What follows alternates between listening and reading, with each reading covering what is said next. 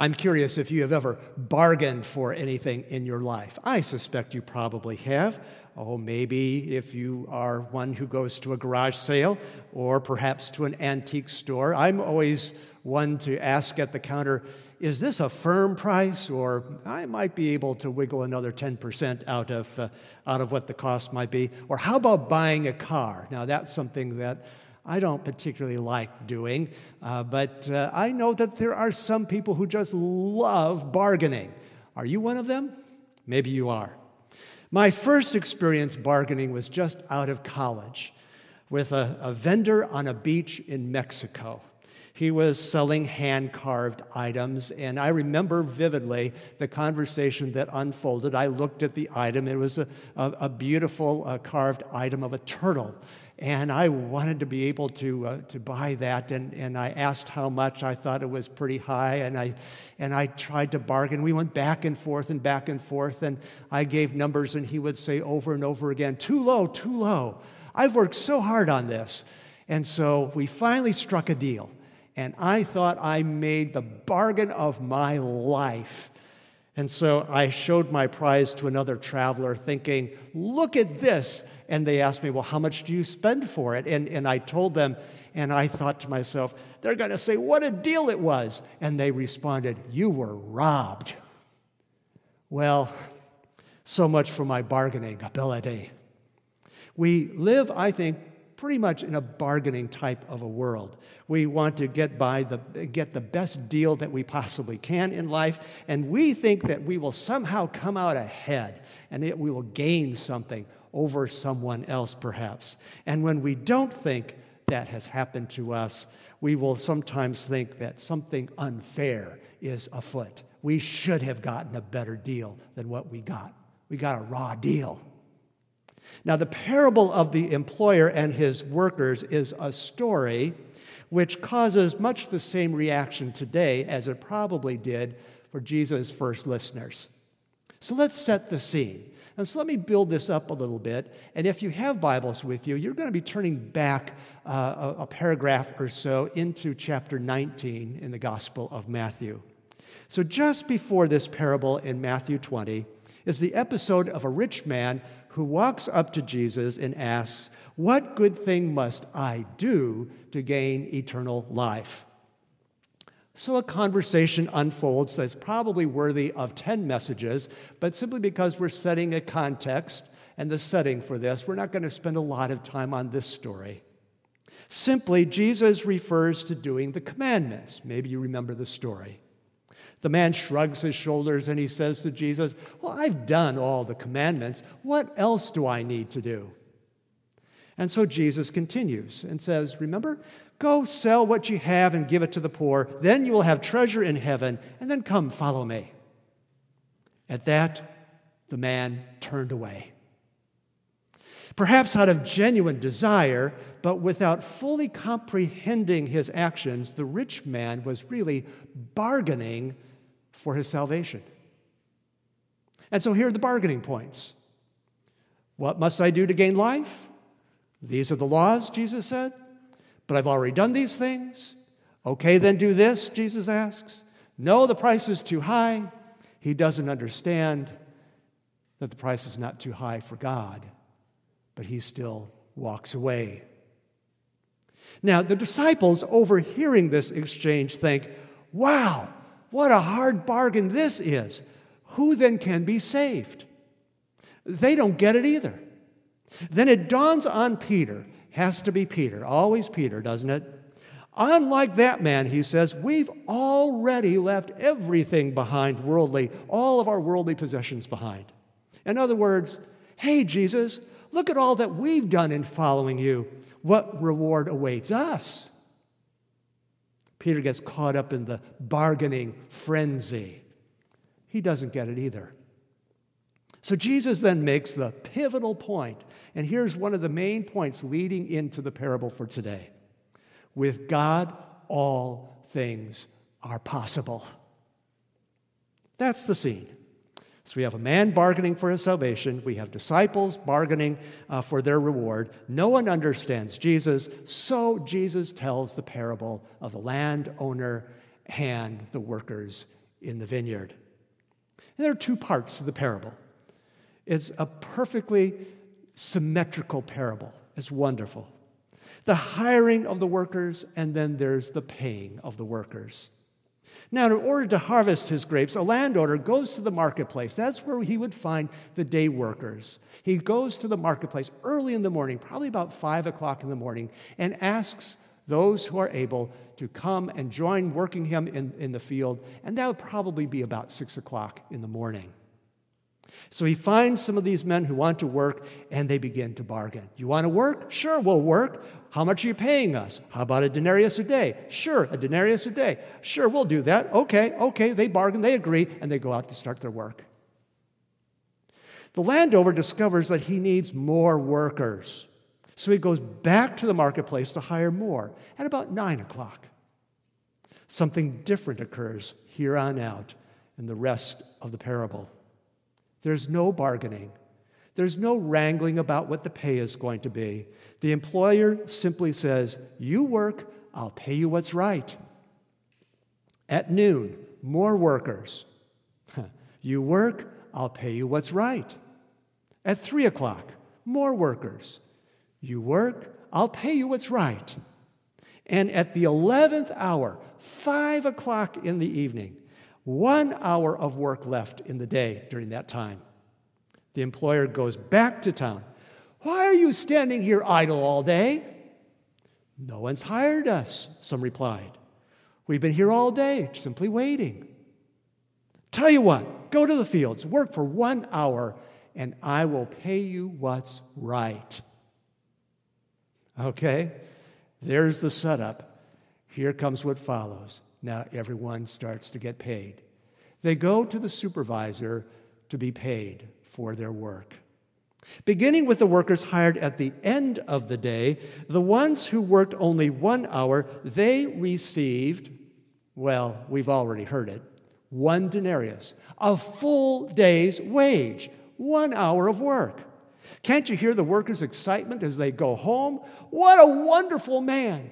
1 day's pay for 1 hour's work. Wow! How about those who work 3 hours? 1 denarius. What a wonderful man! A day's wage for 3 hours of work, and the same for those who worked half a day and for 3/4 of a day. And so as we're building up through the line of people to get paid, can you begin to hear the thoughts, maybe even some of your thoughts? Wow, look at this.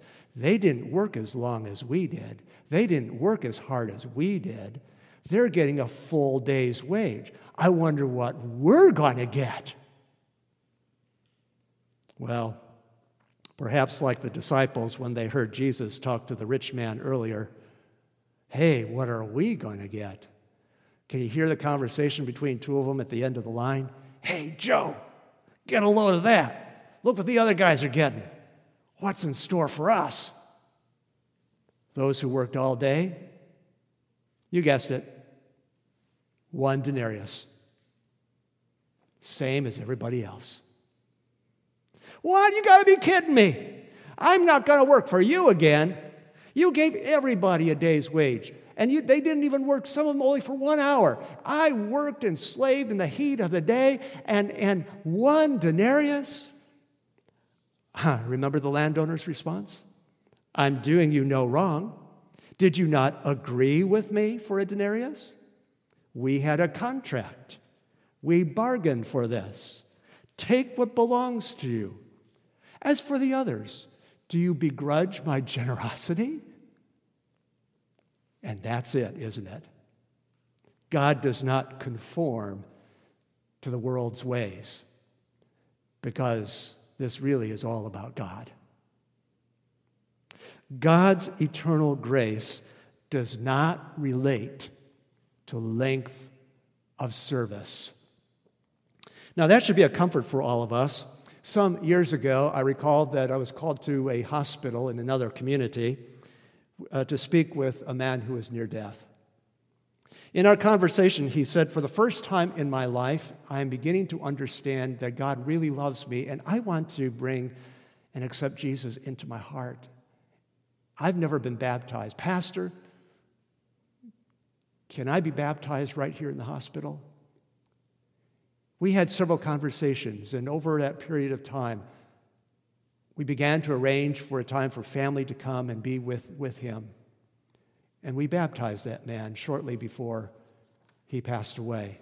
But before he passed away, he made a remarkable comment, a man of 70 years who lived a very hard life. He said, "The only thing I regret is that I was not open to this joy I now feel, and I wish that I had it much earlier in my life. I am finally at peace." So whether the first hour or the 11th hour makes no difference to God. Length of service. Grace is grace. God's eternal grace also has nothing to do with position. Bracketing this parable are words that we often hear, sometimes even joke about when we're at the back of a long line. Hey, well, you know how it goes. The first shall be last and the last shall be first. Those words actually precede the parable, though we hardly notice it because it's tucked away in the last verse of the last chapter. That chapter heading kind of breaks that flow, unfortunately. For you see, that same line is used at both the beginning and the end of this parable. And when there's repetition like this in Scripture, we've got to take note because that is a key to be aware of. The last and the first has nothing to do with inversion of order. I'm going to repeat that. The last shall be first and the first shall be last has nothing to do with inversion of order. It has everything to do with equality. For all the grumbling that the workmen first hired, they said one thing correctly in verse 12. You have made them equal to us who have borne the burden and the heat of the day. That was the one true thing they said. You have made them equal. No first or last. We are on equal footing before God. Everyone was paid 1 denarius. Do you begrudge my generosity? Asked the landowner to the grumbling workers. This is about God's gracious generosity, and we are children of a gracious God. So if God is generous and gracious, it seems to stand to reason that we shouldn't bargain with God. You see, joys can be experienced by us that we had not counted on, support that we had not anticipated, or graciousness beyond our measure, if we have eyes to see and have open hearts to experience. And I think we're seeing more of that today. If we're not, it's probably because of human nature. That human nature, looking at the world for what we can get out of it, that human nature, looking through the lens of wheeling and dealing, or conversely, looking through the lens of we've been gypped, we've been robbed. And I sense that there's a fair amount of that going on today. Understandably. There's a lot of sentiment, so much has been taken away, and that's a very human feeling.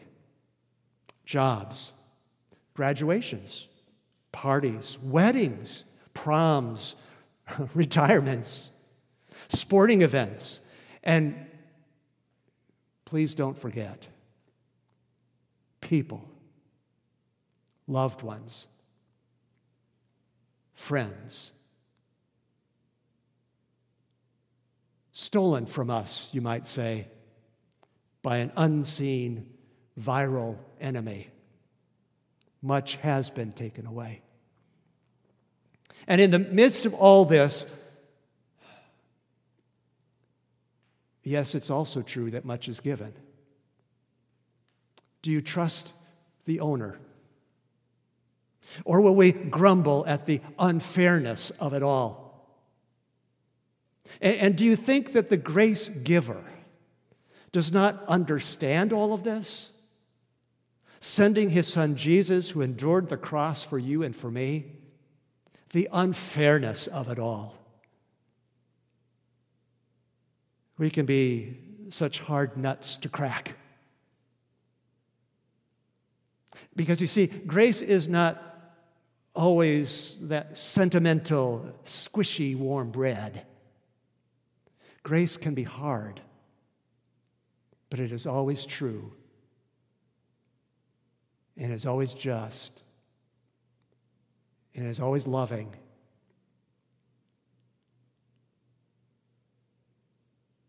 And there will always be people who will seek to gain some advantage over others. I've been volunteering for some time at the Food Bank of Northern Indiana, and over the last several weeks have worked the distribution lines.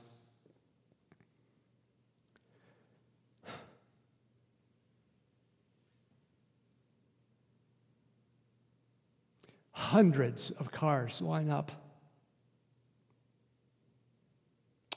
But inside those cars are grateful, joyous people.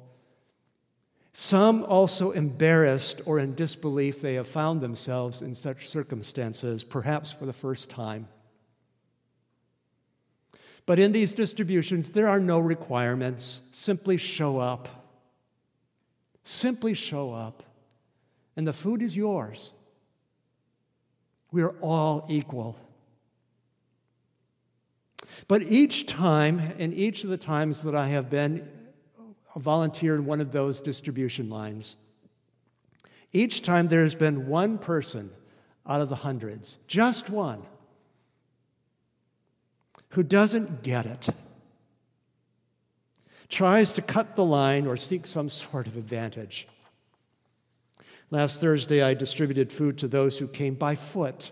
And last Thursday, if you recall, was a windy, bone-chilling, 40-degree day, drizzling.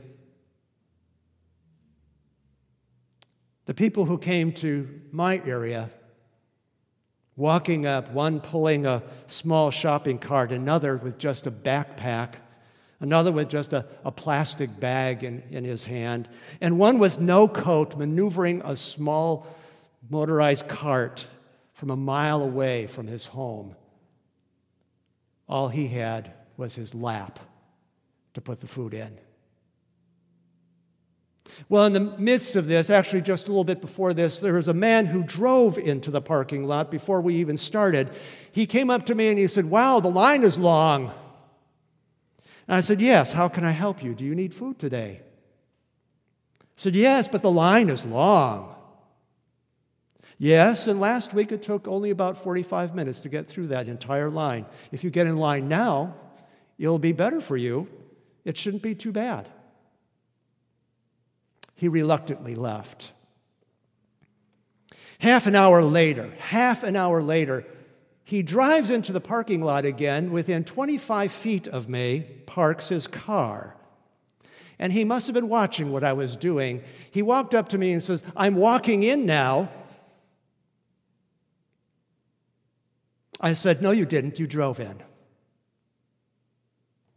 You will freely receive what everyone else receives, but you need to be in the proper line." Perhaps like the rich man who first talked to Jesus, the choice is yours. Bargain for it, and you'll be disappointed. Sometimes grace is hard, but it is always equal. I'm trying to give you a gift, don't you see? Can't we hear God say? Grace.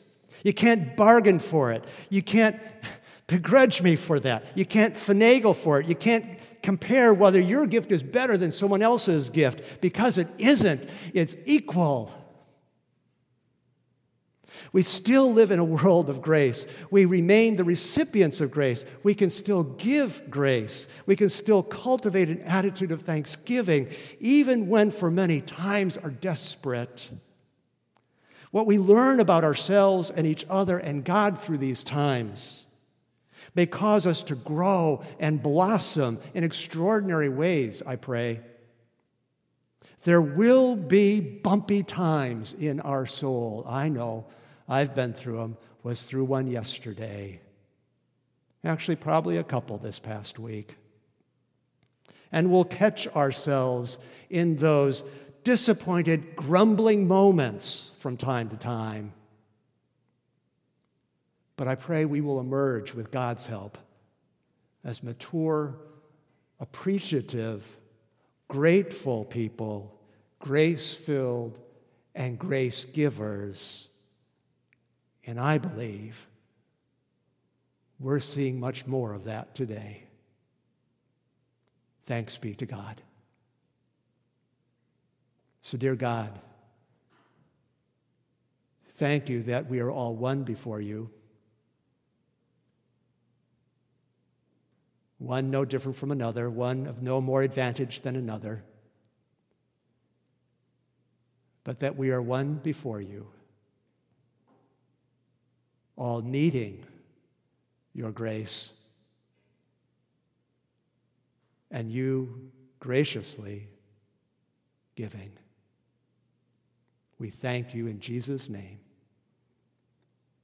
Amen. And Katie, I think we have a song. Grace is enough.